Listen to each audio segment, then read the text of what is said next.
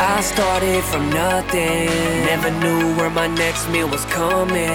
But I transform my life, I stay one step ahead. Mindset of disruption, I own the edge. This is the ThrillCast, where I bring the wisdom you need. Everyone is selling knowledge, I give mine away for free. I'm as real as it gets, you either love or hate me. Best believe I'm major league, Bill Hines, that's me. This is the ThrillCast, this is the ThrillCast. This is the ThrillCast. Now let's go.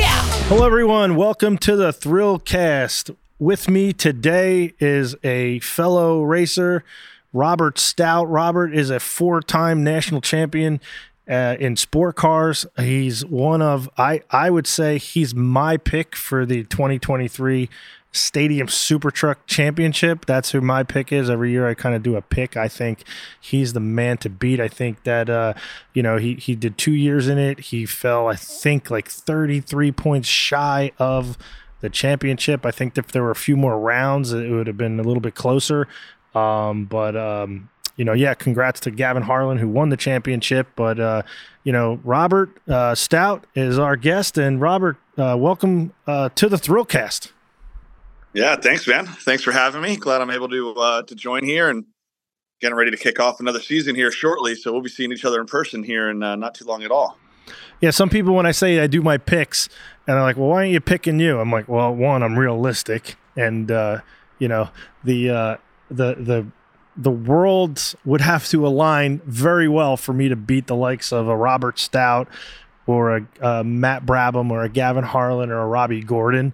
Not impossible, but, I like to say, like, when somebody asks, like, Shaq, who's the best, he's going to say, like, Jordan or Kobe or somebody. Like, you're not going to say yourself. So, yeah, do I think I can win every race I'm in? Absolutely. Stranger things have happened, So, but for me to pick somebody else, like last year, I actually thought you were going to do it. And up until, I think if the one race wasn't taken away from you, I think you would have had it. That was yeah, big. that was a big one for sure. Since just Gavin and I raced so close and so hard all last season, it was a ton of fun. But Nashville was the real kicker. So not just I got sent to the wall in the last turn of the last lap while we were in a podium spot, and then had to go to a backup truck. This was the big kicker. I had to go to the backup truck, and the backup truck didn't even finish a lap. But who did that? Oh, that's my good pal, Max Gordon, of course. Oh, Max put you in. Yeah, Max and I got together last turn, last lap. That one sent me up into the wall. And at then, Nashville. Again, yeah, on that left-hander. Yeah. Yep. So it sent me through first to the wall. So I went DNF in that race, and then backup truck the next day, which didn't make it a lap. So I went DNF in the second race, and I still only lost the championship by whatever it was, 33 points or something. So you didn't get any points really that weekend. Yeah, that one weekend, it was like you could have just stayed home on your couch and listened to your dad call the race, Yeah, I probably wouldn't have felt as much pain as I did that following Monday. Speaking of that, so Nashville the year prior, I believe, is when you got your first win in Stadium Super Trucks, and it was it kind of we'll bring ourselves to fast forward to the next year, to last year. I mean, it's about lap count, and we're going to talk about that because that was some contentious stuff. So in the race you won, it's funny. Us drivers, we kind of knew where it was just because race control was in our ear, and we knew where it was going to be. But the announcers and everyone else, they were getting the wrong data, and like literally the announcers, and which is one is your dad. So your dad's a famous broadcaster, Ken Stout, and he does a CBS, NBC, ABC. He's done MAV TV. I always get that wrong. That MAV TV, the racing one, MAV TV, yep, yeah, MAV TV, and what a great voice for racing he has. So maybe after you race, you can start doing that. I'm sure the DNA's in that family there, right? For that, you can broadcast career. But in that race, I felt like I even went up to your dad. I was like, "Yo, you kind of got cheated on that one because it's like you didn't know he won and the race was over."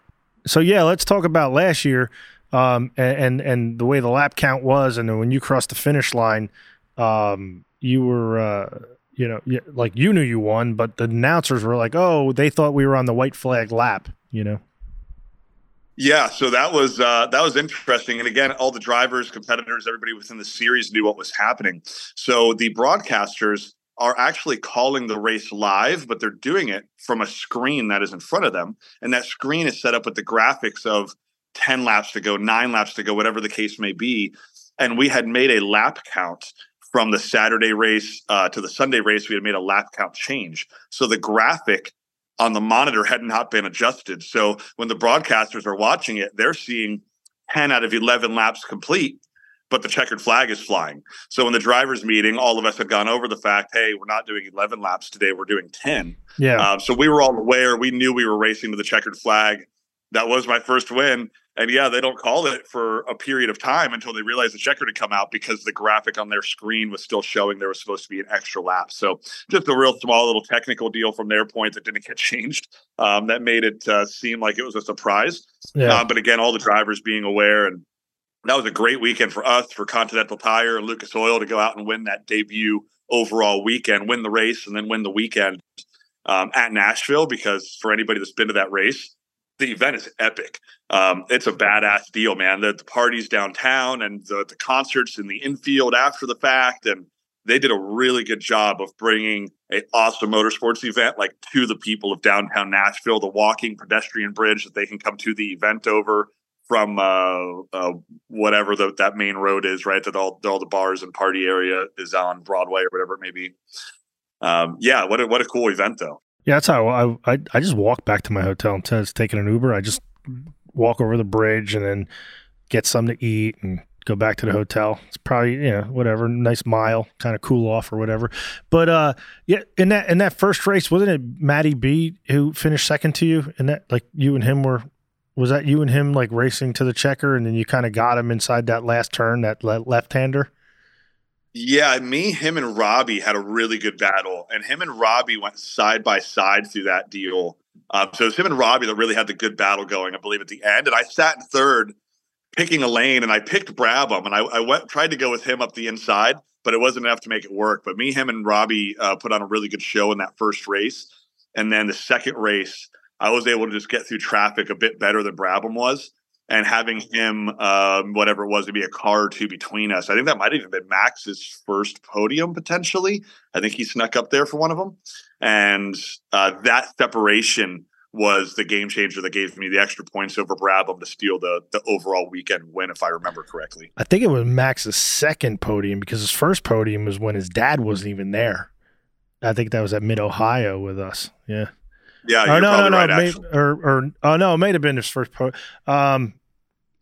No, his first win was when his dad was away. That's right. Not the first podium, because that win that he had came in Mid-Ohio, and I believe you and Gavin were fighting for the win, and Max just like dive bombed you guys at China Beach and got both of you. And I think honestly both of you were like, where did he come from? Gavin and I we battled each other every single lap, every turn, that whole race, which was like one of the most fun races I've ever had. Yep. But we were so focused on one another. We never even acknowledged the fact that while we were sitting there duking it out, Max was just reeling us in the entire time. Yeah. And Max set up a perfect move. It was so frustrating at the time that we allowed it to happen. But it was a perfect setup. Max did exactly what he was supposed to do to get underneath us. And he just stole a 2-for-1 on the last lap and was able to get that win. But that was his second win, actually, because he had won a race at Long Beach where Robbie finished. Oh, yeah, you're right. You're right. Absolutely. You're right. I forgot about that one. Yeah, the Long Beach one, which was that race. I actually led for like 9 of the 11 laps, and I kind of cooked it into – I won't do that this year. I've learned from that one. I cooked it into, I think, turn 5, and I was like, shit. So, oh, well. So that was funny. But, yeah, so why don't we stay at Mid-Ohio? So it was this race last season, and they kept changing – from what I heard in my ears, I don't know what you heard in your ears. They were like, all right, we're going to do this many laps. And for that one, we did have a new race control. Our race control guy was not here for that race. So there was a new guy. We won't name names. and he was there, and literally like what he was telling us that the race was going to be basically the distance we actually raced, which was, where you took the checker.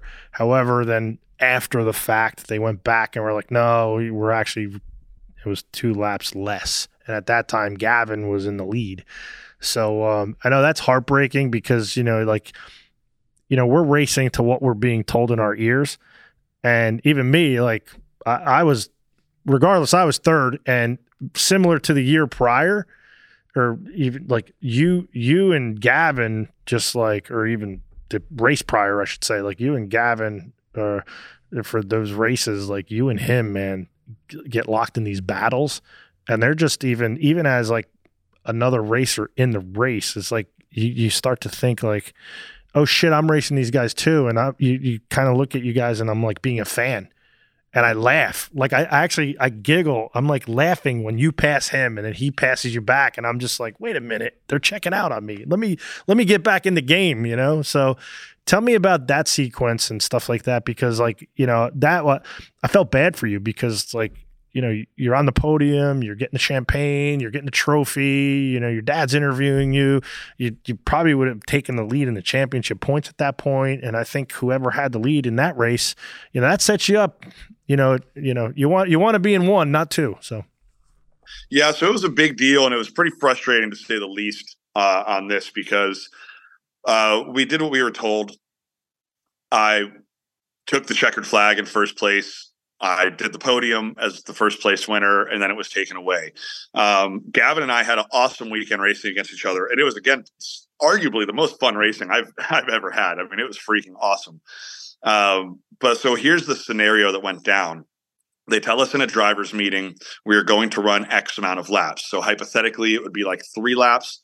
Then the caution will come out. Another 3 laps, caution come out. Another 3 laps, we're going to finish. Hypothetically, not that those laps were specific that way, but they tell us, okay, well, it's going to be a total of, let's say, 10 laps.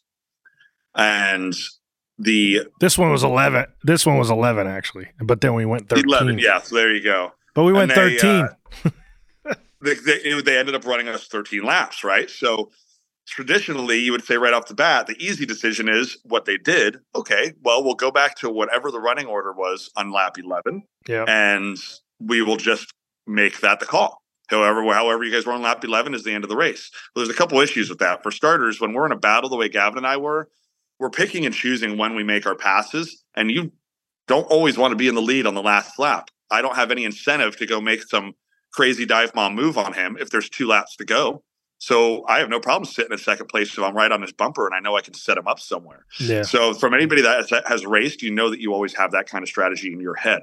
On top of that, we have race control in our ear telling us every time we restart, we have X amount of laps to go. We have X amount of laps, so 3 laps to go, 2 laps to go, 1 lap to go. White flag comes out. Yeah. Checkered flag this time. Checkered flag comes out. So race control was up to speed on telling us everything we needed to know. We obeyed that.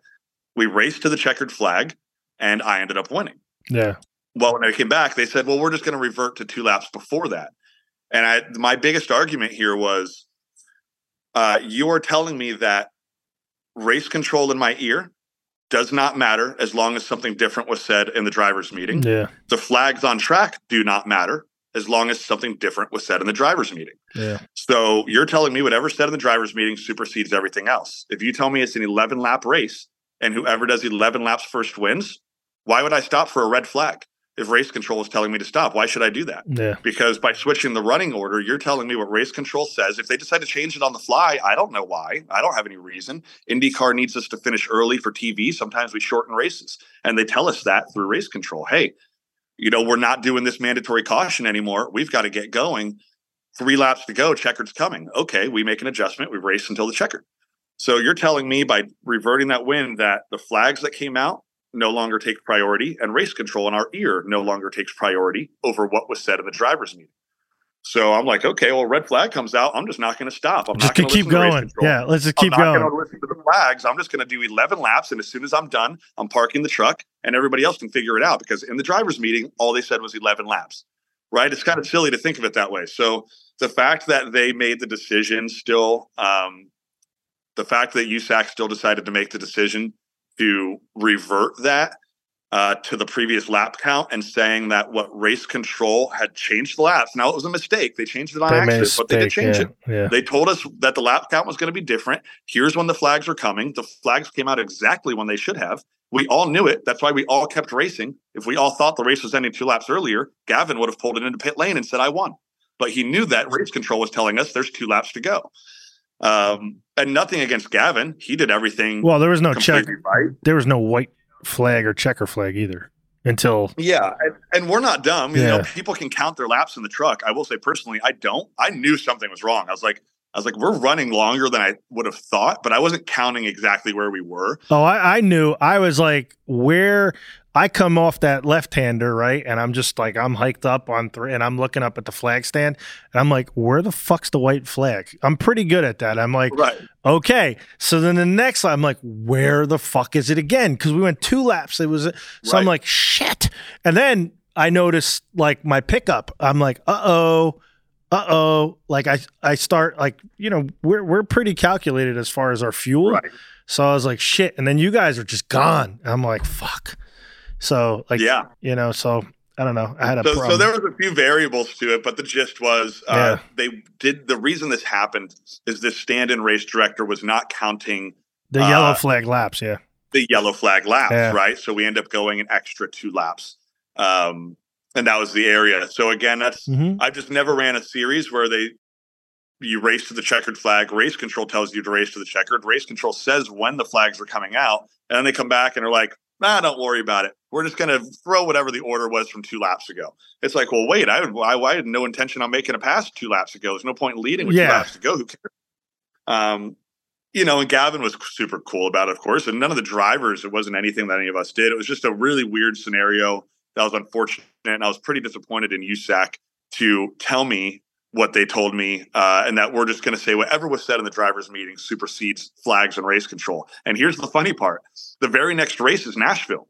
Yeah. What do they tell us in the drivers' meeting? They say, hey, guys, we're going to try to run 11 laps, but there's been weather rolling through, and IndyCar needs to get started early, so we will let you know during the session if we're changing the lap. If we go to 9 laps, and cut a yellow. Like, that's what they said. We might cut a yellow, I was like, so you guys, race control might come to us on the radio during the race, alter the amount of laps we're going to run, alter when the flags come out, and that's the finishing order we're taking. I'm like, well, that sounds pretty funny because we just had that scenario mid-Ohio, and you guys said, no, we're just going to go back to whatever we said in the drivers' meeting. But the other thing you know, too, is that sometimes drivers, their radios don't work. And you're when I won at Nashville, I had no radio. I had no communication. You don't know, like you're just looking at the flags. Like a lot of times I could tell by the corner workers, like kind of what's going on, and even the crowd, like when it's going to be, or even like sometimes I look up at the jumbotrons, I can see there. Yeah. So that's like you know, okay, what's going on there? But so it's funny. I did obviously as a driver, I wanted to do research on that. So in the USAC rule book, it's like this fucking rule that was written in the 1950s. And basically the rule was that, and maybe I think the rule needs to be changed. I think they hung their hat on the fact that this rule was, hey, no matter whatever the predetermined number of laps were, if there's other errors, we're going back to the originally scheduled thing, right? And at the end of the day, you know, that's, you know, because it was his error or whatever, so he like apologized. But I think that's what they went on. But I think a rule from like 1954 shouldn't even be in the current rule book. You know what I mean? Like, yeah, and you're exactly right. That's what it was. They took that rule and they're like, well, the rule says, you know, this is the rule. Meeting, we revert to that. Yeah. I was like, I said, and I looked right at them from USAC. I said, that's a bullshit rule. Yeah. I said, that rule is there just to cover your guys' mistakes. That's there just to cover your screw up. Yeah. I said, that's not there to take care of the drivers or to help anybody else. It's never happened before. That's just a total safety net for you guys making a mistake. Yeah. So that was, again, a little frustrating to say that. I shouldn't say it was a little frustrating. It was extremely frustrating. It pissed me off. And people will then, even again, bringing back this broadcasting scenario, go to my dad and say, well, you even called the race. You called the checkered flag as Gavin the winner 2 laps early. Yeah. But again, broadcasters going off the monitor that has the display showing we're only going to run 11 laps, and it had that countdown going. Meanwhile, we have race control in our ear telling us 3 laps to go when there should have been only 1 lap to go. But all we're hearing is 3 laps to go. Yeah. So even if we're knowing like, man, there should have been a flag by now of some sort, we still have race control confirming to us when the race is going to be over, which is why we all continued racing, right? But Gavin's not going to stop racing because he has race control telling him when the checkered's coming, and he hasn't seen the checkered. So we always race to the checkered like every other racer would do naturally. So yeah, that was pretty frustrating. I was a little disappointed in USAC on that and making that decision. I mean, I handed the trophy back over to Gavin, of course, fairly, but I really was disappointed in USAC on that one, to say the least. And then Nashville was just icing on the cake, and having qualifying on pole at Nashville, running all the way through the field up into the top 3, and then getting taken out. I mean, I was cleaned out last turn, last lap, sent flipping into the wall, and then a backup truck doesn't finish, which whatever, that's just the way racing goes sometimes. But yeah, I was really hoping I'd be able to have a good shot at the championship, and just a few things didn't go my way there. And one of them was fully in USAC's control. And instead of doing the right thing, they just took the cheap way out, and they went ahead and just pulled it back. So is what it is. That's what you get for racing with certain people like that in USAC sometimes, but that'll happen.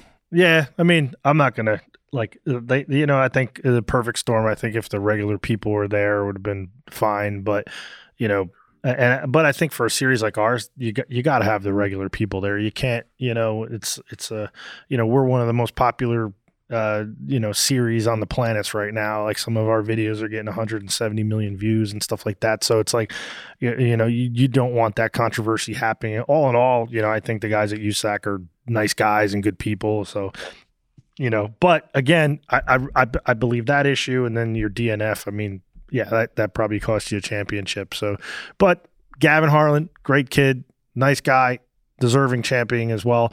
So, but that's why I'm thinking like, okay, for 2 years in a row, you've been close. And I think you're like, all right, I'm not going to to me, the Robert Stout I know, you're not going to let anyone else interfere with your plan this year. And I think you're going to be like, all right, now I know what I got to do. Like, it's going to be like everyone sees this nice, handsome young man here. And when you strap that helmet on, you're vicious. You don't take shit from anyone. You're a different animal altogether. So, yeah. Yeah. And the first year in any series, and I've driven a lot of different stuff between sports cars, wing sprint cars, short course off-road, stadium trucks. So I like to say I probably have more like rookie of the year trophies than anybody I know. Just bouncing around so many series. But the first year, you always kind of play nice guy. You don't want to go in there and ruffle any feathers. And, guys like you and Robbie and people that have been a part of the series for a long time, Brabham. Year 2, I'm like, okay, I'm going to get after it. And then I took a few shots from people. Me and Max had some super hard battles, and I love Max too. He's great. But I think Max is more, not to cut you off though, I think Max is more about inexperience, because at the end of the day, guys like 14, 15 now.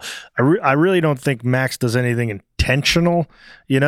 I think he does when he gets pissed later on. But I think when it gets, like, let's just say something happens, the initial incident, okay, is inexperience, but then like he sees something, he gets emotional in the truck, and then he does something, but other than that, I think, like I've noticed, like you're a very clean racer, like you and me. I know I was saying it to Davey Hamilton Jr. I was like, I always know where Robert Stout is. I always know where Brabham is. I know what like Gordon's going to do, or Sheldon Creed, or Ryan Beat. Like some of these drivers, some of the new drivers, like in that Bristol race, which we'll talk about that, because you made probably one of the best passes I've ever seen in my life in SST. Literally, you went from like 5th to fucking 2nd in one turn. It was fucking brilliant. It was fucking amazing. So, and I actually saw that from behind me. I'm like, fuck, like, and I didn't like to see that, because like not many people want to see Robert Stout behind them in a race, because you're coming. So anyway, pick up where you left. Oh, I slammed the table. My producer hates that. But pick off where you left off about like racing with Max and that. Yeah. Yeah, so Max and I had some hard battles, and you're right with Max. He's new, right? He's young still, and he's progressed so much. It's unbelievable. He's so fast now, and I've been on just about every end of the spectrum with him, on whether it was an intentional bump, whether it was an emotional one, or whether it just made a mistake. Yeah. Long Beach into the hairpin. He knew exactly what he was doing, and he did exactly what he should have done, and he moved me out of the way to try to go get a win. Rightfully so. it sucks to be on the other end of it, but that's the move, man. Everybody knows the hairpin at Long Beach, you're moving somebody out of the way. Especially on that last lap. Last lap, yeah, that's a Sheldon Creed, EJ Vizo, Robbie Gordon move. All three of them have won races at Long Beach. You're 1-2 laps to go. You're sliding it in there. You're putting a bumper on them. It's just what you do. If you've got a bumper, you're using it. So I get it. I just unfortunately was on the wrong end of it that time. You know, mid-Ohio, he throws it up my door. It was a good move. Long Beach, I wasn't super pumped because he did move me. I mean, he moved me pretty much first to third. But that's all right. If he's in front of me last lap, I'll feed that one right back to him and laugh and smile with him about it when it's all over with. But, you know, when we had like Nashville, for example, where that was a mistake. I don't think he meant to. He didn't mean to hit me the way that he did. I think he meant to get it up in my door and check me up a little and try to drag race me down to the corner. Yeah. But he didn't mean to blow me out the way that he did because it ended up being more front bumper towards driver door, which is what gave me that lateral motion that put me up on my side. Yeah. He didn't mean to do that. That wasn't intentional. I understand that. But that's when I talked to him after, and I'm like, dude, you're so freaking fast now. I'm like, you don't have to do that stuff anymore. Like, you're fast enough. You can straight up pass us when you set us up in the right moment. And he knows it. And it showed at Bristol, and he raced way better. And I've got no bad blood with Max at all. Him and I are great buds whenever we're around at the track. Yeah. Like you said, a little bit of inexperience mixed with him knowing he has the speed to go out and win these races now. And every now and then he got put in those situations, but unfortunately it seemed like it was me that was on the other end of it for like half the season for whatever reason. But no, Max is all good. But yeah, it was a big spill though. That Nashville crash was no joke. And it was a pretty decent mistake that unfortunately cost me a whole weekend. Kind of similar situation happened. I believe it was the year prior. I think Brabham, I don't think he meant to do it, but he cooked it in too much. I think he overdrove the corner. He then bicycled up on the curb and then hit you, and then you rolled. You remember that one? I don't know what your take on it. That's how I took it, but maybe you think he was dirty, but I don't. Typically, Brabham's not a dirty driver in my opinion. I just think he basically was like, "Fuck! If I don't make this pass now, it's probably not going to happen on Robert." And and I think he just broke way too late, hit the curb, and then just went into you, and got loose. And then, I wouldn't call it a dirty move by any means. Maybe an aggressive move, not a dirty move. Exactly what you said. And he popped late. It was one of those deals where I look in my mirror and I'm like, go to the brakes, look in my mirror. I'm like, cool, he's in line, we're good. And right when I look down, he dives hard left, bounces the inside curve, pops out. Yep. And then it pops me into the wall, and the wall kind of kicks me over onto my side. And but then it was like, it happened again at Mid-Ohio later that year. He came in, gets into my door, and I'm like, okay, I'm starting to get a hang for this. I'm starting to figure out what Brabham's not afraid to do here, but he knows this truck so well. He can do that stuff. And at the very most, it might do what happened to me, which is typically maybe kick me loose or spin me around. Yeah. But no blatant just plowing into anybody. Yeah. But Brabham knows the deal, and he's talk about somebody who's a really nice guy and well smiled and super nice mannered. And then puts a helmet on and is like, oh yeah, Brabham got that Aussie charm, that accent. Look you right in the eye, and he basically puts the helmet on. He's gonna punch you right in the dick. He doesn't. He's a winner. He's not afraid to throw it in your door and be like, "Hope you can hold on to it. Have fun." Yeah. Which is again one of those deals that's about as aggressive as I'd say is okay to deal with racing. And sometimes a little overly aggressive, but doing what we're doing, what we're racing, it's going to be aggressive sometimes. It is what it is. But you just have to know it. Like now I know going into race with Brabham, I'm like, okay. It's part of the show. He'll be clean when he needs to be clean. But when it's time to go and he decides, he gets that switch flipped in his head of like, I'm going now. Yeah. You know what to prepare for, and then you can deal with it accordingly. But that was the first time he'd really thrown one in on me like that, and it freaking pounded off my door so hard I didn't see it coming at all. I'm like, okay, now I got it. I figured Brabham out a little bit. We're good here. Well, last year we had an interesting race at Long Beach, and I was in the lead, and then it was you, Brabham, and Brooks, okay? And we winded up going like 4 wide down that back stretch, but then we were like 2 and 2. And then I think Brabham was there, and then I think you got all of us. Like you ended up going from 4th. Like you're the magician of that. I think you went from like 4th to 1st down that back stretch, and you got us. And then Brooks and you were battling, and then I believe Brabham finished 3rd or something like that. I don't know how that race went. I forgot it automatically, but I just remember like the 4 of us just flying down that backstretch together, like, and it was like, oh, okay, and we were all moving, and I know in like turn 5 and 6, like when I hit that jump coming off of 6 or something, I know like when I just kind of wheel hopped, and I'm like, fuck, here comes Robert. I just knew that one mistake, I was like, he's gonna eat me up on this corner, like I just knew, and then so that sucks, when you make a mistake and someone like you are behind, it's not fun. You were doing so good in that race. I remember looking, because like you said earlier, we do look at the big screen when we're doing these races, and I'll take a look, like qualifying anything, and try to take a look at where the lap times are and maybe what's happening if you're farther back or vice versa. And I could see on the big screen how checked out you were. And I was thinking before the final caution, I'm like, if we don't figure this out, like, he's going to run away. End of story. Like, we can't keep battling around back here at 4th and 5th, 6th place because you were checking out. Yeah, I love that. So that was a good one. But yeah, we did. We had like a whole party pack down that back straightaway that started pushing people and shuffling around into that last corner. And yeah, I think I was able to pick up 2 or 3 spots on that deal initially. But that was Brabham and I had a great race. If that was the same race as well, like we were going down the front straightaway, splitting trucks. Oh yeah, side by yeah. side into brake zones. And I mean, dude, SST is just a freaking blast. There's just no way around it. The racing is badass. It's so much fun. I think he did it to Zoe and a couple other people, and it's just like, it's like bam, it's like parting the Red Seas or something like that, and then going into that braking zone and just taking different lines. But same thing happened in Bristol.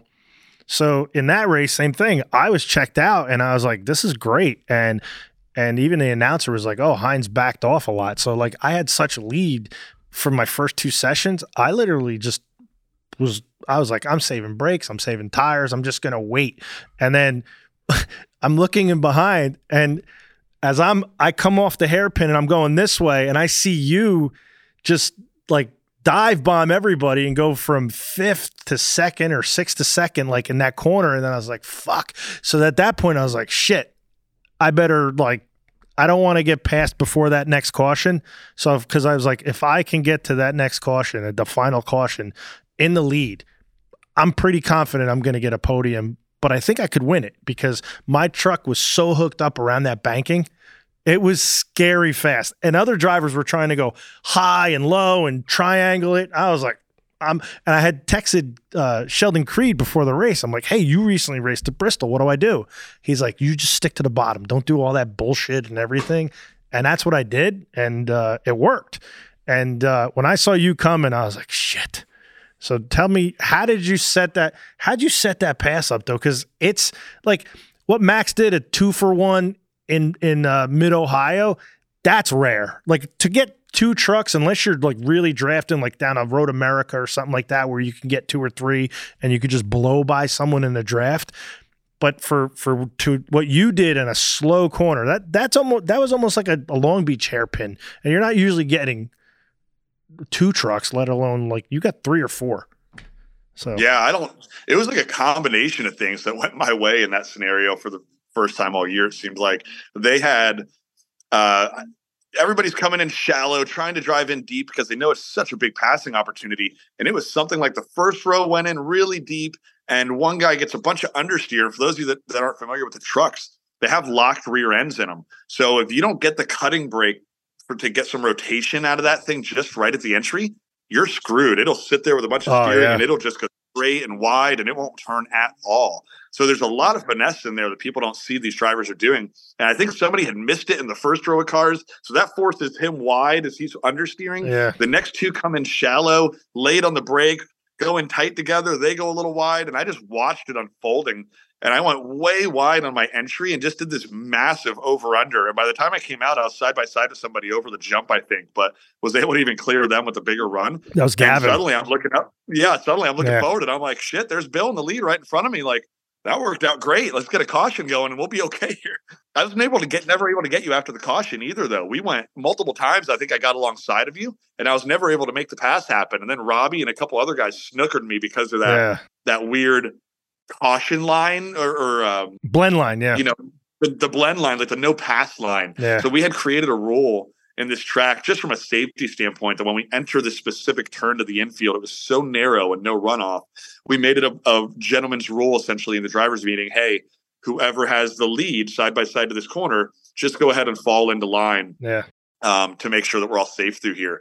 And Robbie had gotten his bumper just a little bit in front of me by that point, and I couldn't defend my I did too, line. actually. You almost got and me. And you did as well. And I ended up third or fourth because of it. Yeah, if you, like, I was in the lead, and it was coming to, like I said, when I saw you, like, I was relaxing because I was so checked out. And then when you went from, like, fucking downtown to second, I was like, fuck. Because I knew you or Gavin, if you guys got into second, were coming. I was like, oh man, especially if you were both second or third. I was like, these two motherfuckers, they're just going to work together. They're going to draft each other. They're not going to make any stupid mistakes. Like if you were in third, you would have pushed Gavin. If Gavin was in third, he would push you so you catch me. Because that's what we would do normally. Like, oh, let's work together, get up to the front, and then it's every man for themselves. So when I saw you in second, I was like, shit. And I was like, because I would really like the win, you know, but we went over the jump, and then I had gotten I know I got to line first, and then I even checked the video just in case. And then I was like, if you would have got me there, you would have won that race. And I think that would have been even a closer championship point. So it's like those little things, man, but it made it fun. And yeah, I same thing. Even when Gavin passed me, I did that wheel hop. That was the one worst turn I did. And then I thought I had him covered on the inside, but I went just not even a half a truck length, and he shoved it in there and got me. And what can you do at that point? And then I think Robbie got you, and then you finished like fourth, I believe, and Robbie got third, right? Yeah, that's exactly right. So Robbie had gotten me in that scenario. I think maybe Gavin did. Mm-hmm. I wasn't able to get by you because I got under you, but you beat me to the line. So that blend line never gave me an opportunity to battle the inside line and potentially hold on to my spot. So that rule, but it was a rule. It is what it is. It was a rule, that one got me. I just couldn't get the better end of that situation. But even that race, you raced so well. You literally deserved the win in that race. Like you could, even though you finished fourth, but that's SST. Like there's races where I've dominated the race and led 10 laps, and then like you do one mistake and you dominate it, you deserve the win, and then you're fourth or fifth. It's like shit. So yeah, nobody remembers the guy that led the Indy 500 the whole time. They just remember the guy who won it. Unless you're J.R. Hildebrand, I think everybody remembers that one. That one was bad. That was like I still cringe when I think about JR losing that Indy 500 in like 2011 or something like that. I think in the way, obviously, like you go hindsight with that one and you say, okay, Dan Weldon won. I think that's like kind of like, I think that's why like it was meant to be. Like they were like that was Weldon's last hurrah. I mean, he goes out in his final year with getting to spend more time with his children. He gets to help IndyCar develop a rear pod to go behind the rear tire, which it turns out months later would be the very way a crash gets started that ends his life. Yeah. And he gets the Indy 500 win before he, gets to check out. So everybody is incredibly sad to see him and have his life ended. What a great guy too. I've actually met him before many times because he was in Andretti. Such a good dude. Yeah. Yeah. That was its own bad scenario, but yeah, man, it's everybody remembers that victory. And yeah, Bristol was a ton of fun, though. That event was great. Robbie, and one of the funniest lines that I'm sure you remember, we're sitting in the infield, and Robbie's changing the course. We qualified on a different track that we raced with and a different track that we ended. It got changed 10 times, and I was, like, pissed off because, like I said, my truck, I don't know if you saw it, like, it was hooked up for the banking, okay? It could have... Yeah, you remember Robbie even said... Robbie said, well, you're like, why are you changing the track, Robbie? Why are you doing this? He's like, well, because I can't pass you, Bill. I can't pass you. He goes, I can't catch you or pass you. And I'm like, and then he was so pissed off because at the end of the day, let's face it, Robbie's a legend. He should be able to pass me. But, I just had the truck that day, and Sheldon actually, since Sheldon's 15, he's been coaching me. Like the kid's that good, and he's just a nice kid. And I text him all the time, and Sheldon's never not gotten back to me. He's always texted me. He's always been a supporter of mine. I've been a supporter of his, and he's always like giving me tips and tricks. He's like, hey, send me your timesheets. And he's like, actually he gets on me. Last year he got on me. He's like, hey, what the fuck, dude? He goes, you got on the podium at Mid-Ohio with Stout won. but obviously you got second. But he said Stout won and Gavin second and you're third. He's like, look at your times. He goes, you could have got a qualifying point. You would have been P3 in qualifying based on your times. Like I think you had the pole, right? And then Gavin second. Yeah, and even your dad mentioned that. He's like, hey, dude, you better stop sandbagging. You could have had a point and kind of went for the overall, and like, think about it. If you get third overall for the weekend, you get some decent prize money with that shit. So that's a big deal. Yeah, you got to, this qualifying points add up. And if you think you're a top 5 car, you got to go. Yeah, I think this year I'm going to be doing that, but maybe not the first race. Maybe. Yeah, go ahead and secure the front row start for Long Beach there. Kick off the season. Oh, with there's 6 or 7 new people, you can bet your ass on putting it on the fake pole. Yeah, and it seems like there's also another six people that are legitimate winners for this series as well. So yeah. I'm pretty excited. I'm not gonna lie. I'm excited about Long Beach. I love the race every year as it is.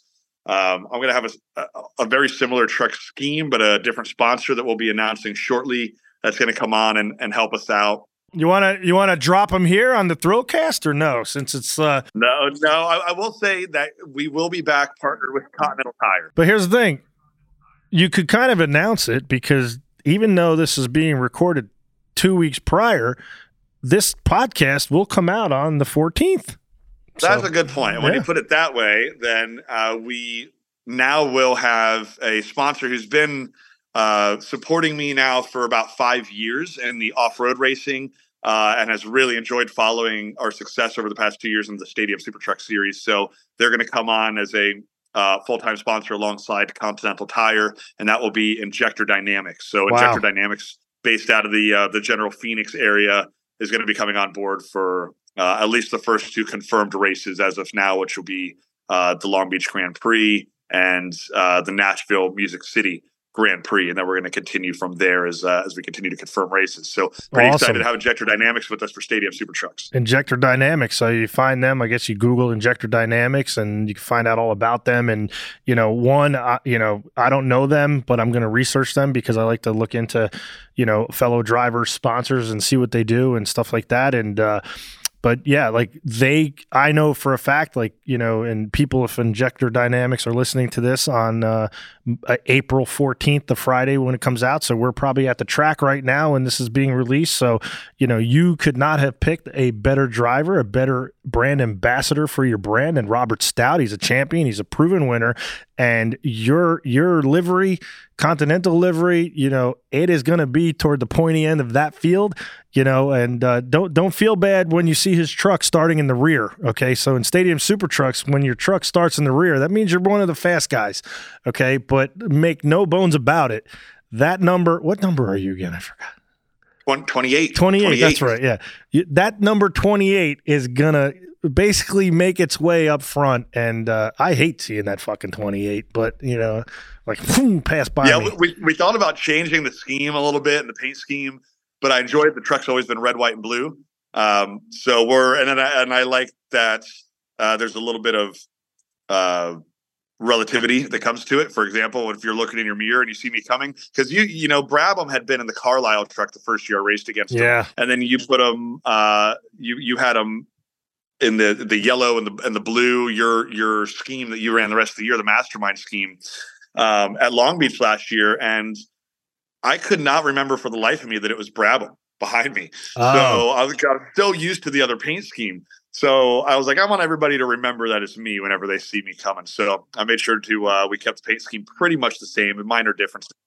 He initially had that truck, and then when he went to Indy Lights, then that sponsor came to me, and then for a one-off. But I'm back on the ThrillCast truck. And then the funny thing is that with the when years ago, we literally had 5 of the same truck, and it was the live truck. And it was Gavin, Ari Lyondike, Brabham, me, even Paul Morris, all these people, right? And nobody, one time I was in the lead, or no, actually, one of them, either Paul Morris or Brabham was in the lead, but whoever was behind him, I think it could have been Sheldon or somebody, and they're like, what the hell got in the bill? Because and they were like, oh, we'll just let him go, and literally, it was Ari at Perth, and he won the race, and everyone thought it was me, and they're like, oh, we'll get him. And it was Ari, and he was gone. And they were like, we thought it was Bill. I'm like, no, Bill was in fucking ninth fucking around. But anyway, What are your plans this year? Besides, I see obviously the BMW logo on you, and you got a nice ass BMW behind you. So what are your plans besides Stadium Super Truck this year? And again, you're my odds-on favorite to win a championship, so don't disappoint unless I win it, and then you could disappoint. But yeah, so we're going to commit back to Stadium Super Trucks again. Sponsors love it. The viewership's great. It's a ton of fun. Why not, right? But sports car racing is definitely, I'd say, my bread and butter. That's what I really started in, racing for a long time, but don't have any sports car ride going at this year. So I'd really love to be able to find my way back into at least a few sports car events, if at all possible. And that's what I do. Majority of my day job is I'm the lead driving instructor for BMW's West Coast Performance Center. So I'm out here at the Thermal Club doing coaching with BMW, a lot of private coaching stuff on the side, of course, for work. But hopefully doing some short course off-road again as well. So we had been running a lot of UTV racing, Lucas Oil short course off-road. So we won the championship in Production 1000. We were running at a place called Texplex in an Outlaw and Unlimited class. And these things were just getting crazy fast, 100-foot tabletops, like gnarly, basically dirt bike tracks that we were racing these UTVs on. And it's getting bigger in the Midwest at a track called Mid-America Outdoor. Yep. The Midwest has their own series as well. So a lot of different stuff going on in the short course off-road world that we're going to continue pushing towards over the next couple of years. But hopefully my goal would be to try to get back into a few sports car races if all goes well. If you maybe either GT4 car or GT3 car. So we'll see, man. Just scrapping and looking for anybody that has any interest in supporting some kind of sports car effort is really now where I'm putting my focus since we secured the stadium truck ride. Well, here's the thing, and I know we talked about it. So I got invited to do the KTM, that crossbow or whatever the hell it's called. I think it's called that. And for Sigier Motorsports, it's a French racing team. And they want me to drive because in 2017 I won in the NASA series, like the endurance championship, and I was the lead driver. Yeah, granted, I had people like Marco Andretti and Brabham and as my co-drivers, but yeah, they did their job, but I did my job. You know what I mean? And so we all won the championship that year. And when people say, "Oh, it's because of Marco or because of Brabham," it's like, once you watch the race and you see like the 6 hours of Utah, which just me and Brabham did it, I literally had the fastest lap of the race in the whole race. And Brabham got me with 2 laps to go on old tires. I was like, you dick. So, but it was my fault because I was talking shit. Like I was like, yeah, let's win. And I got the fastest lap. But anyway, if I'm going to test that car, and if I test well, and I think I will, we're going to do like the 6 hours of Utah in Utah Motorsport Park. And then like, I think the 3.5 in Button Willow. And then there's like or 3 hours in Sonoma and like a 3.5 in Button Willow. And anyway, it's that endurance thing. And then I think there's a longer race at Coda. There might be an 8 or 12 hour one there. And then there's a 25 hour, the Thunder Hill 25 hour or the 24 hour at Coda. So that's kind of might be the goal for this year, and obviously going to need teammates. So in the shorter ones, you just get one teammate, and then the longer one, we add a third. So, and I know Brabham's going to be busy, so I would say he would be the third. So I would have like the main one. So obviously I know how you race, and you protect the equipment, and you treat it well, and you're not going to – last thing you want to do is go to Utah for a 6 hour race and then have whoever starts the race like ball that shit up in turn one. And you like, or at 10 minutes in and everybody pack it up and go home for no reason. Dude, in 2017, we finished second in our class for the 25 hours of Thunder Hill, right? So which was 25 hours, right? So we had a great team, and the team right next to us, they brought like wood and like a carpenter, and they built this freaking thing. Like, okay, we're here for 25 hours. First turn, first lap, fucking sent it. He didn't hit any other. He wrecked the car, and then literally like I get done with my stint because I start the races because I'm not going to ball it up in turn one, and I get out and I'm like, where the fuck did they go? And like they tore everything down. They were gone. Could you imagine? Yeah. Like, all week you're there setting up for a 25 hour race, and you're a minute in. you're done. I've been a part of the 24 Hours of Daytona. I haven't been able to compete in that one yet. And I've always, I've done the Michelin pilot race before it and things like that. But I had been around and spotting for teams, spotted for the McLaren team last year, Ferrari before that. And like you said, having multiple drivers, there's a big deal there. Having an AM driver that goes, all the way back to last or gets lapped. Like, it doesn't matter how good your co-drivers are. It's hard to come back from that kind of stuff. So like you said, being a third or fourth driver, it's a big deal. Like, everybody has to hold their own and perform.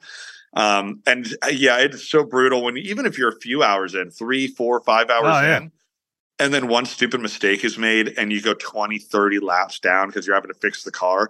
It just sucks the life and the motivation out of the team, out of everybody that's there. And you start wondering, you're like, I know we're going to finish because it's the right thing to do. You finish something, you start if you have the ability. But man, talk about like a long night if you know you're 20 laps down and there's no chance of winning, but you're still out there working your ass off to try to do the best you guys can all possibly do. And it's just disheartening whenever you see something like that happen so early on in one of those endurance rounds. In 2017, we were in this one race, and it was actually the 6-hour Utah. And the one guy did his stint, and the other guy, the car broke, right? And he was like, oh, I was going to get it fixed. And it was funny. So it was a different class. So it was a teammate. It was a different team. So another car on the team, but in a different class. And he left. So it left one driver. And usually there's 3 in that race. So I'm not kidding you. That class happened to have like all mayhem happen, right? And shit hit the fan. And then literally they fucking won the race. And the other, like, dude, where is he at? He was already at the airport in Salt Lake City. And it's like, they were like, we'll never have that guy back ever again to race because, like, why did you leave? Like, and typically you wouldn't have left that night anyway. He's like, fuck it, the car's broke. I'm just going to go back home now. And he went to caught it. Like, literally, he's at the airport boarding the flight, and his teammate, and the guy literally drove like 4.5 hours by himself. So yeah, maybe even like 5 hours because it happened really early. But if so, in an endurance race, if it happens early, you can get those laps back. But yeah, I don't think anybody that knows that situation with that driver will never race with that guy again. We don't like quitters, fuck it. Like you said, yeah, finish. That's right. You stick around, you stick it out. If you've got crew guys that are there that are going to stick it out all night and bust their ass to work on that car and get it ready so something can happen. Yeah. Even if you're not driving again, you don't just hightail it and say, forget it, I'm out of here. You stick it out with the boys and see it through to the end. And maybe when you're done, you all have a beer and talk about how much it sucked, and you load the car up and you go. Or maybe you get lucky and things go your way and you say, nice, we won. Who would have guessed that all the hard work would have paid off? So, but you don't leave guys hanging, right? All right. Well, thanks for coming on, man. We're almost at an hour, and we don't like to keep these too long. We actually went over than what we are. But, man, when it's with people and you're talking about things you love and things you're passionate about. So that means probably during the season, we're going to have our videographer out. I want to do a podcast with you and some of the other guys on the in the series, like at the track. So we'll have the at the track, and especially if you're winning, because nobody wants to be around the Robert that lost. So for a few minutes. Now you're still pretty good in your gracious, in your defeats, and you're just fun to be around when you win. So, like, honestly, when you won the race in Mid-Ohio, you were the first person that came up to me and it gave me a hug. You were like, fuck yeah, Bill, you got on the podium. So that's what I like about SST. Like, you appreciated, you looked in, you saw Gavin at second, you saw me at third, and you were like, fuck yeah, and you came and hugged me. Whereas other series, where's the guy congratulating the guy that came in third or second? They're typically not doing that, Yeah. Well, you want to talk about grateful. I freaking head first into the wall at Nashville, rung my freaking bell. My foot's all busted up. I can barely pull myself out of the truck. And you stopped your truck. I don't even know if you took the checkered flag. No, I didn't take the checker. Stop and get out and make sure that I was okay. So stuff like that goes a long way and isn't forgotten. So I forgot about that. Yeah, but that's the right thing to do. Is like, I see a fellow driver in an accident and get hurt. I'm fucking like, the race is not important, the human side of it and the friend. So yeah, I'm going to stop my truck and I'm going to get out and I'm going to forfeit my race, which I did. And I'll fucking dive in your truck if it's on fire or whatever. Cause that's the right thing to do. So I forgot about that because it's like, when it happens, I don't even think, I just do, it's not like, oh, let me do this. It's like, fuck, that's the right thing to do. Yeah. So. Yeah, that was a pretty good hit to the head, but I remember that point. I remember you being there. So very appreciative of that, because we've seen that similar crash go the wrong way in a few different series. So oh yeah, I'm glad to walk away and go give it another swing and keep racing, having some fun. Well, then now I remember everything. So the workers, the safety workers, they're trying to drag me out. I'm like, I know these trucks better than you. Get the fuck away from me. Like I'm trying to get in there, and they're like, he's getting out. He's getting out. I was like, okay. Once I saw you were okay, and then I was like, these guys are going to call the cops on me or something like that. Because literally I'm arguing with them. Like they're like, what the fuck are you doing? Like, oh, you're not supposed to stop on the track. I'm like, well, he stopped on the track. Like he had no choice. I was like, I'm like debating them. Like, well, he stopped. I'm stopped. What the fuck? So anyway, but nice to have you on. And we're gonna have to talk about your dad another day, because your dad, he's a character into himself, and you definitely come from good pedigree. And so again, everyone, Robert Stout, and you search for him on all social media, and he's the one to watch in my eyes this year. So goodbye, everybody.